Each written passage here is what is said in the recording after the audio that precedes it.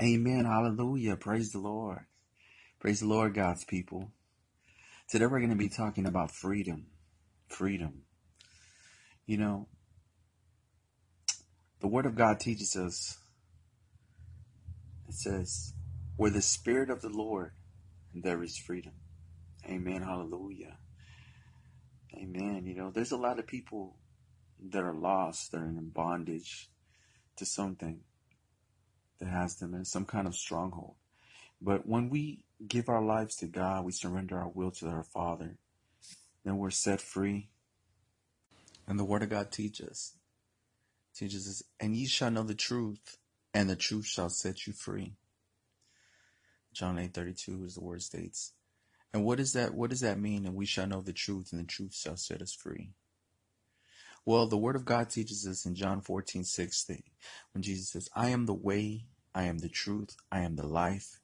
No one comes unto the Father except through me. Right? So when we go through Jesus, right, because Jesus has paid the ultimate sacrifice. He has laid down his life for us. He has shed his blood for us on the cross of Calvary. He has made an atonement for our sins. And when we have received him, we have received the redemption. We were purchased. We were redeemed, right?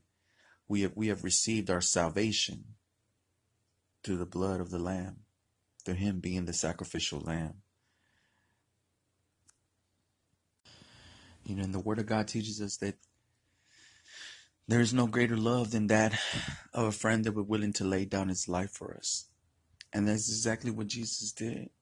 He laid down his life for us.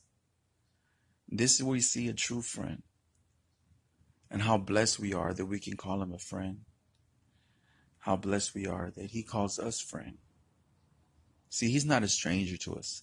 Maybe when we were lost in the ways of the world, the Word of God teaches us that,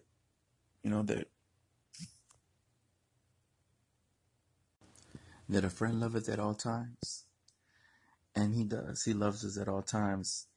Even in our lowest moments, even in moments of despair, even in moments that we fall short, his love remains. It remains intact. Because he loves us with that agape love. And that agape love is that unconditional love. And he loves us deeply. We're loved. And it is by him, right? By him, that we have been set free.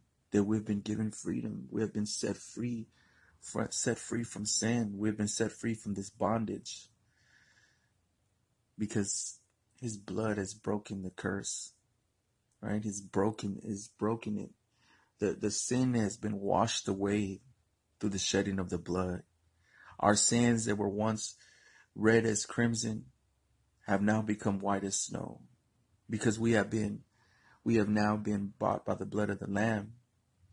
We have been purified. Our sins have been purged at the cross. And the thing about it is that our sins is that he died for all our sins. All our sins. Don't allow the enemy to come in and try to bring things up to your forefront, because you know what? If you have fallen, you know what? Your sin was already nailed to the cross.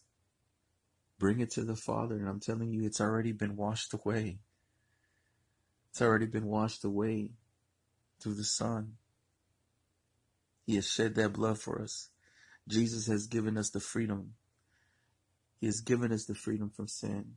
He has set us free from being in bondage to sin. Now, of course, we're not going to abuse our grace. We're going to walk in faith. But the beauty is that we know that we have the blood of the Lamb. We have been redeemed. We have been washed in his blood. We have salvation. We have been purchased. We have been bought with something more precious than anything that we can think of, through the blood of Jesus, because he has laid down his life. He has laid down his life for us at the cross, at the altar of freedom. He has sacrificed his own body. He was wounded for our transgressions. See, he entered into this world